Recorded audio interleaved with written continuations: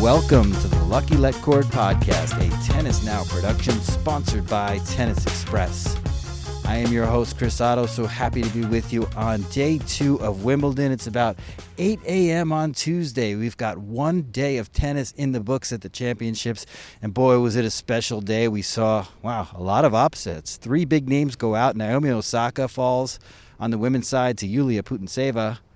And then we saw Alexander Zverev and Stefanos Tsitsipas, the number 6 and 7 seeds respectively, both go out. And in press, all 3 were a little bit disheveled, let's say, and a bit heartbroken. So a lot of emotion on day 1, and some emotion on the high side happened over on court number 1, where 15-year-old Coco Gauff was able to get past Venus Williams in a generational battle of Americans. This was a special match, a special moment, one that was heavily anticipated and did not disappoint. It was Coco Gauff with the 6-4, 6-4 win over her idol, Venus Williams. The atmosphere was just electric in court number 1. Of course, it was the first day of play with the new roof intact. That was pretty special. The crowd was so into this match. Coco Gauff performed amazingly, and she had such good, positive body language for a woman at the age of 15 to own the stage like that in such a big moment was impressive. And what she did afterwards, paying respect to Williams, making sure that she looked her in the eye at the handshake and told her just how much Venus and, of course, her sister Serena meant to her career and will always mean to her. It was a beautiful moment. It showed what kind of a character Coco Gauff is. Just an enjoyable and beautiful special moment on day 1. So yeah, we've had the emotional highs, we've had the emotional lows, and now we're looking forward to day 2. The quarter of death will be in effect today. We've been talking about this section of the women's singles draw so much. 7 former Grand Slam champions in this section, including Ash Barty, Serena Williams, Angelique Kerber. And here to break it down with us today is a special friend, colleague, former professional tennis player, Mert Ertunga. So psyched that we were able to kind of break down this draw. And just so you know, we did this on Sunday before we took in day 1, so we kind of talked a little bit about what we might see on day 1, so you have to bear with us a little bit there. But we were really psyched to be able to preview what is looking like just an enticing section of the women's draw. The whole bottom half, in fact, the whole top half of the women's draw is pretty electric, and it should be great. And also we get the bottom half of the men's draw today with Nadal and Federer in effect. So let's get to that interview, and we'll see you on the other side.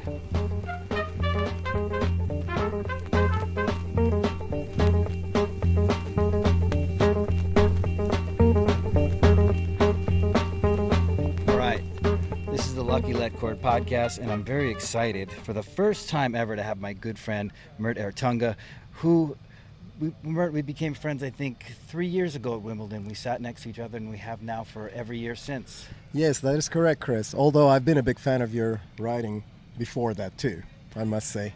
And mine of yours. Okay, all right. Well, we've had the opportunity to do this tournament, for the last 3 years kind of together, and we were at Roland Garros, so we have a pretty good rapport, so I expect our listeners are going to be in for a real treat to hear the 2 of the masters in the industry. Chris, I'm ready for this. I'm very happy to be here with you. I'm ready. Well, let me set the table for you guys. We're sitting outside of court 18. It is the day before day 1 of Wimbledon, but this podcast is going to air on the day after day 1 of Wimbledon, so it's kind of convoluted, and it might be difficult for you guys to follow along, but once we get started, I think you guys will be okay. I want to talk with Mert, first of all, about the qualifying, because he was at Roehampton for, I believe, 4 days, Mert? That is correct, yes. It was 4 days. It started Monday, and then Thursday, the first day, just the guys play their first round matches. Then on Tuesday, the women play their first round matches. And then on Wednesday and Thursday, they play their last 2 rounds, and it's tennis bonanza from one end to the other. If you've never been to Roehampton, it's basically one big grass field on which a bunch of courts are fenced in and lines are drawn. It at least feels that way, and it's heavenly for spectators, although not for players.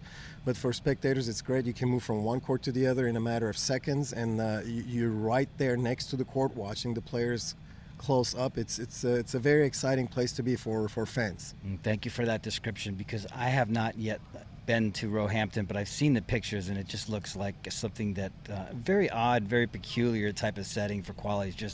It looks chaotic from a playing standpoint. I couldn't imagine playing there with surrounded by all the courts and all the action, but it, like you said, it seems like a really cool experience for fans. Get to lounge out and see the players up close and personal. Yeah, for fans, Chris, I don't know if your listeners know this necessarily, but it used to be free. You used to just be able to walk in and watch it for free before 2017. It's only in 2017 that they started. After 2017, that they started charging, and even then, this year it was £10 per day. So it's not a bad ticket at all if you want to see some world-class tennis up close. And for the players, it's probably a different story because it feels like a club that set up a big tournament. I know players sometimes have to wait to even get into the locker room because there are too many of them in there. Wow. It's limited space for players, but for spectators, like I said, it's heavenly. Well, tell me a little bit about some of the players you saw, some of the highlights, because it's always a good time to talk about the qualifiers now. Week 1, they're going to take center stage. With week 2, we usually narrow down the focus, and we're talking about a lot bigger names. And maybe, who knows, there will be one qualifier that makes it through to Manic Monday. Huh? And if that does happen, what are some of the players you think they're in real good form getting through qualies? Well, one qualifier that has gotten a lot of attention is Corey Goff, who beat the first round, the first top seed Bolsova in the first round, and then beat a very informed player, Great Minen, in the last round of qualifying. So she made a lot of noise, and she's making a lot of noise too. By the time your listeners listen to this, she will have played her match. So we'll see. But just to advance the idea that the players in qualifying do get to have their moments of fame through the qualifying, depending on their performance, and it's a very deep field. You're talking about almost 200 players within the 100 to 200 ranking range in both WTA and ATP. So you get to watch world-class tennis right in front of you. Just to give you an example, in the men's draw, Nicolas Mahut did not make it to the main draw. He got eliminated. And you had a guy like, for example, Yuichi Sugita, Japanese guy, who won a grass court event just 2 years ago, the ATP grass court tournament in Antalya, and he had to qualify. Now, granted, he made it; he's in the main draw, but he had to qualify. So you get to watch excellent tennis all the way through. Man, if I'm not mistaken, it'll be Sugita against Nadal. Yes, his first round opponent is Nadal. Now, I don't expect him to give a lot of trouble to Nadal, because of a game matchup problem, but Sugita would have been a very dangerous first round opponent for most other players, and I'm sure they did not want to see his name right next to theirs. And then you had some other players who've done well in the past. Take, for example, Romanian Ana Bogdan. Mm-hmm. She played I watched her second round qualifying match against Pemra Özgen, who plays with high topspin, slice, drop shots, serving, different spins on serve. So she had an awkward game, which gave Bogdan a lot of trouble, but she got through that, 7-6, 7-5. And then the next round, she ends up playing Buskova, I believe, and Buskova is a good game matchup for her, and she just blew her off the court, 6-3, 6-1. And now Bogdan is going to end up playing, she's got a first round, she's playing Konta. That's, of course, on paper, Konta is the big favorite. But again, this is one of the intriguing first-round matches in the women's draw. You have Ana Bogdan playing Konta. Most casual fans may write Konta as the winner in that one, but Bogdan looked very good in the last round of qualifying. So, plus what the advantage of qualifiers is that they come into Monday or Tuesday with already 3 matches recently under their belt on grass.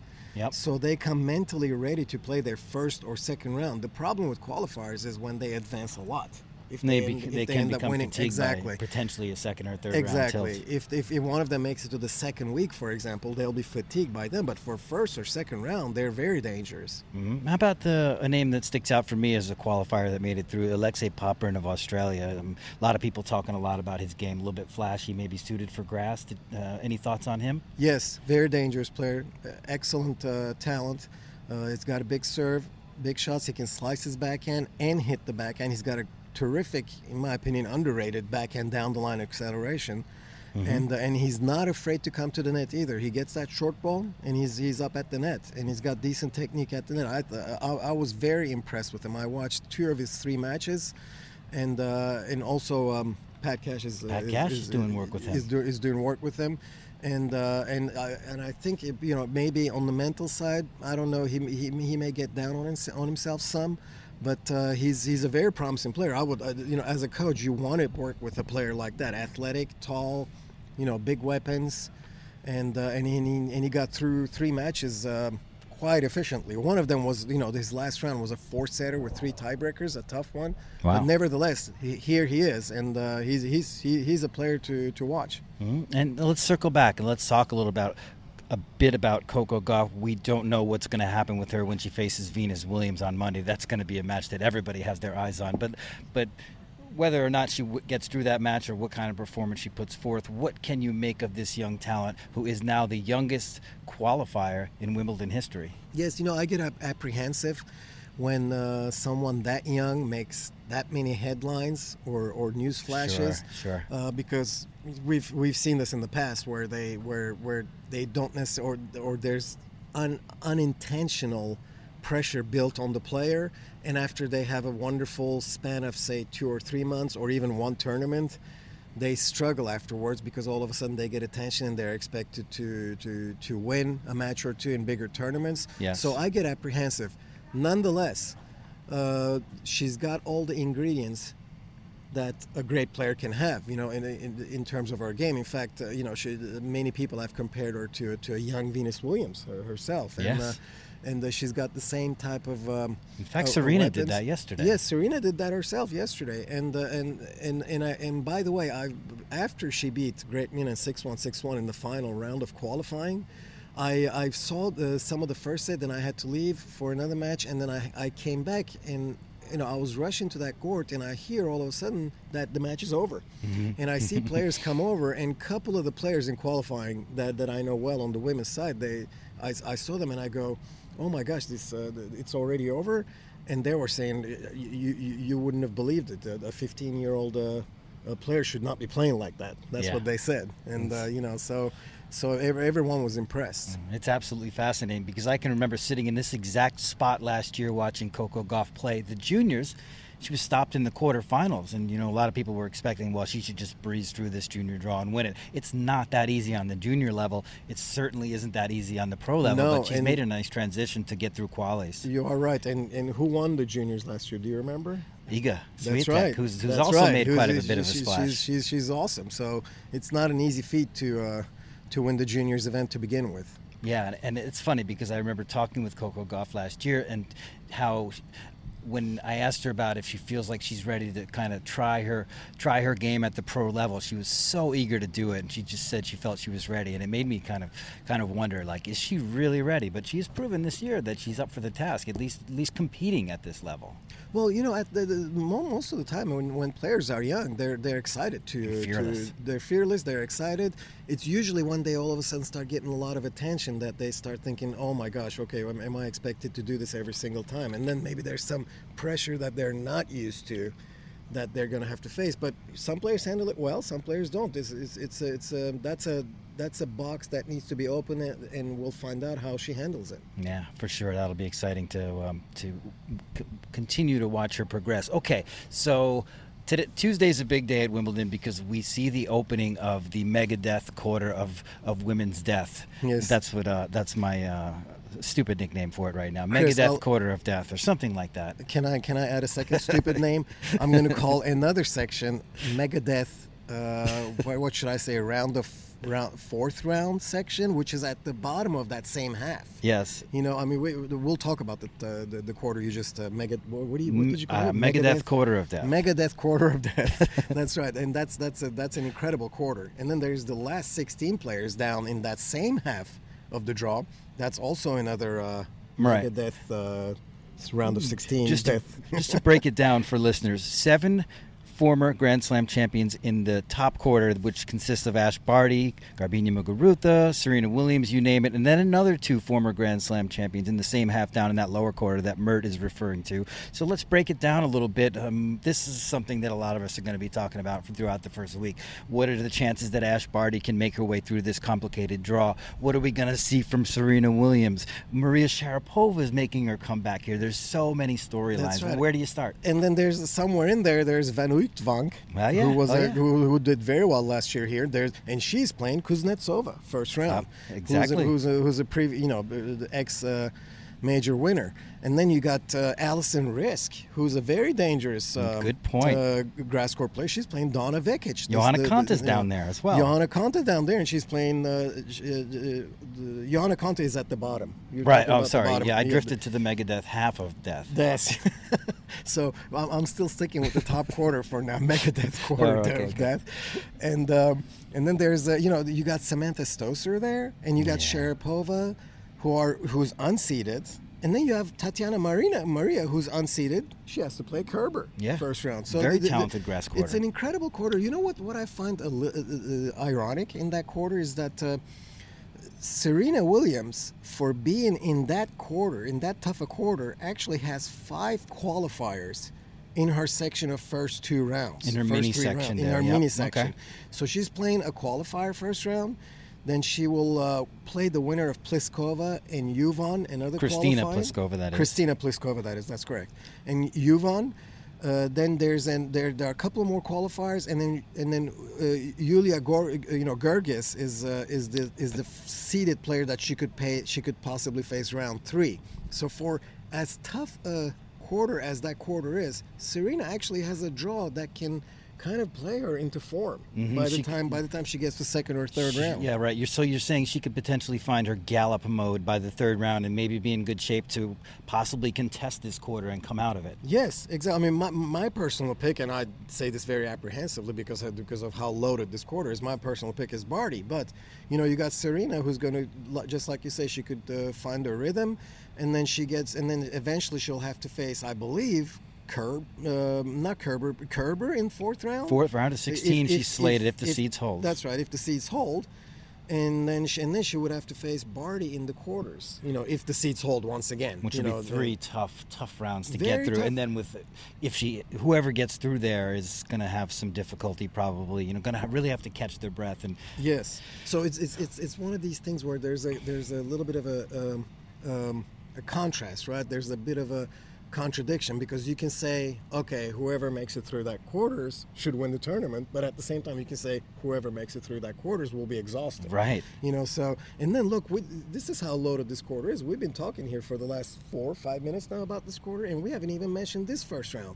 Pavlyuchenkova versus Bencic. I know, another good one. That's a first round match in that same quarter. Yeah, I've seen Pavlyuchenkova do some damage on here. I think it might have been 2016 or 17 where she was in a quarterfinal against Serena. She's had some success out here. I believe it was 2016 perhaps. I can't be sure. You guys can look that up on your own time. We're going to give you some homework here. But yeah, I mean, is there any other things you want to say about this quarter? Are there any things you're really particularly excited about? Kerber's form has obviously been pretty good. She was in the final yesterday at Eastbourne. Petra Kvitova is a real huge unknown. In fact, I don't even know if she's going to be able to play her first match. She didn't seem fully confident that her injured left arm was going to hold up, but I sure hope that it does. It does, and she does have a tough first round too. On Jabeur, who can give a lot of top players trouble on a good day. And again, now we've moved down to that bottom half of the half. Okay. Where we're talking about the slot 49 through 64, where Sloane Stephens is the 9th seed and Petra Kvitova is the 6th seed. And in there, you also have Amanda Anisimova. Yeah. And you got Jo Konta, and look at who they have to play first round. Konta has to play Anna Bogdan, an informed player coming from qualifying, and Anisimova has to play Sorana Kirstia. It could be interesting. Those are not easy first rounds. And then in there you have Diachenko versus Mladenovic, 2 unseeded players. That's a terrific first round, if you ask me. I would love to see that match. And the winner of that match will go to Jabeur and Kvitova. So that's also a loaded 16 a slot of 16 players right there. And boy, this top half of the draw is fun. Something. It is really exciting. And circling back to Anisimova, 17 years old, 8-2 at the majors this season. Round of 16 Australia, semifinal Roland Garros. What is going on with this player? Why is she doing so well? And you would think, and I'm almost inclined to say that she might love playing here. Because of her playing style. Yeah. So I'm actually to the point where I'm expecting her to do well. At least get through a few rounds. I just talked about putting undue pressure on young players, and here I am, saying that I'm expecting Anisimova to do well, but that's what this year has brought to the table from her end of the court. She can accelerate balls on grass.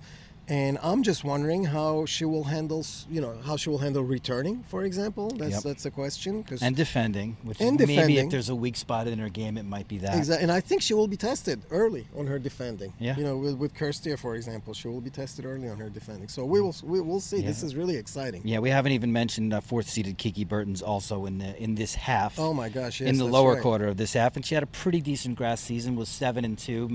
Won some matches at both tournaments she played. Looking to rebound from a really unfortunate illness that set her out of Roland Garros, where many people thought she might be able to win that tournament. Yes, that was unfortunate. I completely agree with you. That was devastating, actually. Probably the most devastating news of the first week at Roland Garros. Mm-hmm. And then also in her little section, there are other good first round matchups too. For example, there's Petkovic versus Niculescu, and look at this one. There's Barbara Strykova, unseeded, playing Lesia Tsurenko first round. Mm. There's another good first round This is match. what I love about you, Mert, is that you have your eyes on all the players. You are very very fair and have a great knowledge of the whole draw, and you could tell us things about some of these players that a lot of casual fans have not even seen one match of. Yeah. You're always watching. Thank you, Chris. So that champagne, I promised you. Oh wait, are we still on? Okay, we'll do the champagne later. Okay. But no, that's true. I mean, for those of you who don't follow Mert, he writes for Tennis Dünyası, which is a Turkish site, and he writes for Tennis with an Accent, and he's also a Davis Cup player. You were Turkish number 1 or number 2, Mert? Long time ago. This is late but 80s. Was it number 1 or number 2? Late 80s, early 90s. I was number 1, a couple of years in Turkey, and I played Davis Cup those 2 years in a row. And the bigger honor for me was captain in the Davis Cup team 3 years later. So wow.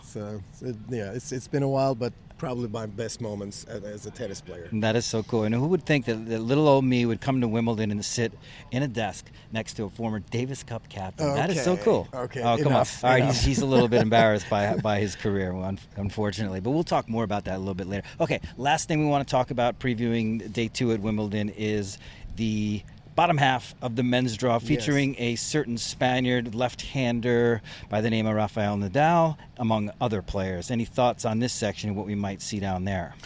Well, in this section, I actually like Dominic Thiem's draw. And I know you're going to tell me, wait a minute, he's playing Sam Querrey first round. Yes, he is playing Sam Querrey first round. And furthermore, after the first round, he might face Christian Garin, who's had a decent year, but I'm looking at, if he gets past the first round, Sam Querrey is dangerous, I totally understand that. But if he does get past him, I like his draw all the way to fourth round, actually. The other seeded players in his little section there are Laszlo Djere, Gilles Simon, and Fabio Fognini, who are not bad players, but I just think that for Dominique to make a splash on grass, this is the opportunity right here. Okay. And then he would eventually face, if seeds hold, he would eventually face Rafa in the quarterfinals. And they played a terrific hardcourt slam match. That's right? for sure. 5 sets. That's for sure. At the U.S. Open. He just gave Rafa, in my opinion, a tough test on clay. Although the last 2 sets were 6-1, 6-1 in the finals of French Open. The first 2 sets he gave him a tough test. Yeah, even tougher than expected. Yeah, and I would like to see how he does against Rafa on grass. Mm-hmm. And I would be. In fact, if the seeds do hold, that's the match that really fascinates me in the second week. If Dominic has to play Rafa. Yeah, and Dominic really impressed me 3 years ago. I think it was when he won Stuttgart. He beat Federer in that final. Am I correct? That's correct. And I really thought we could potentially expect big things from him on the grass, and it hasn't panned out. Maybe you're right. Maybe this is the year that he starts to settle in on the surface. Sure. Surely he's been working on it each year. That's right. That's right. And who we didn't expect that he would give Rafa much trouble when he took him to the fifth set. Extended fifth set and at the U.S. Open last year. That's right. So I think his game made incredible strides on the other surfaces. Yeah. On the other surfaces, and we have to expect that his serve has improved certainly. I mean, his wide serve is great. Mm-hmm. And Rafa, of course, will have to face. If he wins for his first round, I mean, I hate to say, okay, in the second round, third round, such and such player will face such and such player, because that's assuming that they win their first round. But again, if seeds hold, mm-hmm. If he wins his first round, he'll have to face the winner of Nick Kyrgios and Jordan Thompson. Yeah. That'll be an interesting one. That would certainly be a grudge match. No love lost between those two after what happened in Acapulco and after the way that Kyrgios continues to behave in public.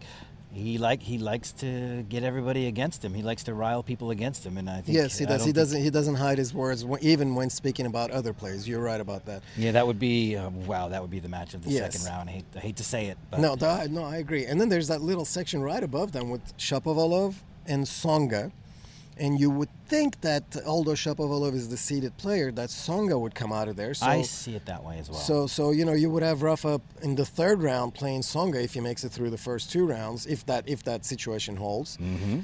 So it's not an easy draw for Rafa by him. There's no easy draws anyway in the majors, but we're talking, of course, relatively, right? Right. I mean, and Marin Cilic is also in his little section. There's Basilashvili, and then there are three British guys in that little section with Cilic and Basilashvili: Paul Jubb, Daniel Evans, James Ward, mm-hmm. who on a given day I guess could give anyone trouble, but we will see. I mean, they're playing in front of their crowd, so we should. I do think that a British player always has a chance at Wimbledon. I can see that, unless they're great underdogs. I can see. We talk about Nadal's draw of potentially being brutal, and I think if the players that are supposed to win do win, if Kyrgios gets through to the second round, if it is indeed Tsonga in the third round, and then if it is Cilic out there in the round of 16, those are three really tough matches for Nadal to get to the quarterfinals. I think he can pass all those tests for sure. In fact, I was just out watching him, and I thought he just looks very comfortable on the surface, very relaxed right now. I think he's gonna. He was so good last year. He really, if you think about it, he was 1 or 2 points from the title. Exactly. From we can almost say from the title, right? Right. Almost. Whatever would have happened against Anderson. Right. I mean, that's a little fair to Kevin. Unfair, rather. That's why I added the word almost. I appreciate that. It's not a given by any means. So, Roger Federer also in this section. So, I mean, interesting how we talk so much about who's going to get seeded second in this tournament. And in the end, it's Nadal and Federer that are going to have to play the semifinals. So nobody draw the short straw of having to face Djokovic in his half, which is good for both of them. Yes. Who is it better for, Nadal or Federer, this semifinal matchup, if it ever hypothetically happens? Well, it would be Roger's chance to beat Nadal, because it's his favorite surface, and it's probably Rafa's least favorite surface on paper, at least. We can say that comfortably, I believe. Yes. Whether we're a fan of them or not, and that would be a great semifinal match. And we haven't had a Roger versus Rafa match on grass since 2008. Since that legendary, fateful final, right? Since that legendary final. So what a matchup that would be. And you know what, Chris, I'm going to make this as a general comment. If you force me to make a semifinal pick here, that's the semifinal pick that I'm going to make, because we keep saying we want to see we would like to see new names. The big three always win everything. Maybe someone can finally come through. But, we said that before Roland Garros, and what happened? The big three were in the semifinals, almost like a promenade at the park. They lost a total of 2 sets, reaching the semifinals. So they're that far better than everyone else. So if you want to make a safe bet, you make the bet Rafa in the semifinals. Yep. And Roger's I'm sorry, I didn't. No. Yeah. Roger's section here to me looks like, and I'll say the same thing for Roger that I said for Serena and on the women's side. His little section here could very much put him in the, could very much get his gear going, and he could shift to higher gears as the rounds go by. He's got to play Lloyd Harris, and then he plays the winner of Jay Clark and Noah Rubin. And then he's got if he makes it through those, probably Luca Pouille. And I'm saying probably because Pouille's playing Gasquet first round, but he would have to play Luca Pouille, which would be a test. It'd be a challenge. Pouille's a good player, so that'll be a challenge. And then there's Matteo Berrettini, who's raised a lot of eyebrows this year so far. Winning Stuttgart without dropping serve. Exactly. I like Berrettini. He returns well. He returns well on grass too. So that'll be a challenge for Roger. But it's the kind of challenge that Roger can get through and feel better about his game. You see, as the round goes by. Mm-hmm. And then there's, of course, in the upper section, right above Roger's section, there's John Isner, Struff, Alex de Minaur, and Kei Nishikori. And so one player will come out of that section to face Roger in the quarterfinals, right? If I'm not wrong.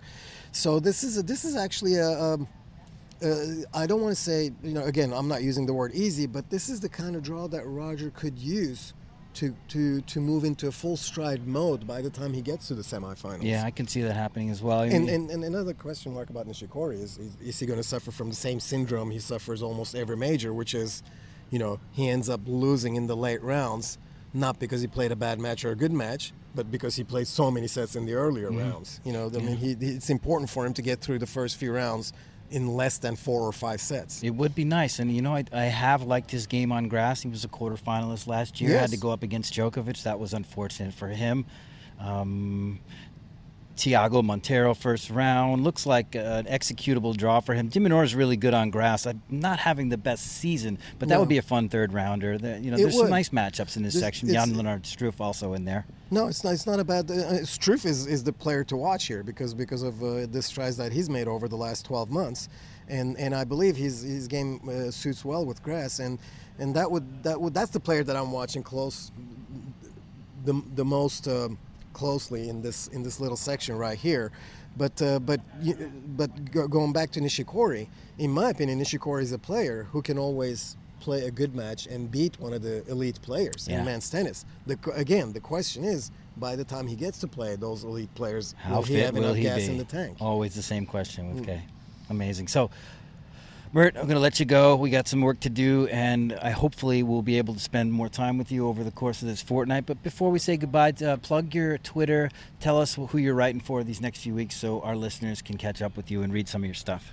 Yeah, I will be writing for Tennis with an Accent, a website in America, and I will be also writing for Tenis Dünyası, which is the largest circulating monthly publication in Turkey. So it's 2 publications in 2 different languages, but it's fun. It's keeping you busy. And the good thing about the distinction between the two is I get to write more general commentary articles for Tenis Dünyası, and I get to write more match analysis type of articles for Tennis with an Accent, which I personally enjoy more. Mm-hmm. So it's a good mix. I don't have to write the same thing twice. In other words, it allows me to look at it from various angles. And then, of course, my biggest pleasure is to read what's published on Tennis Now and by this man by the name of Chris Otto.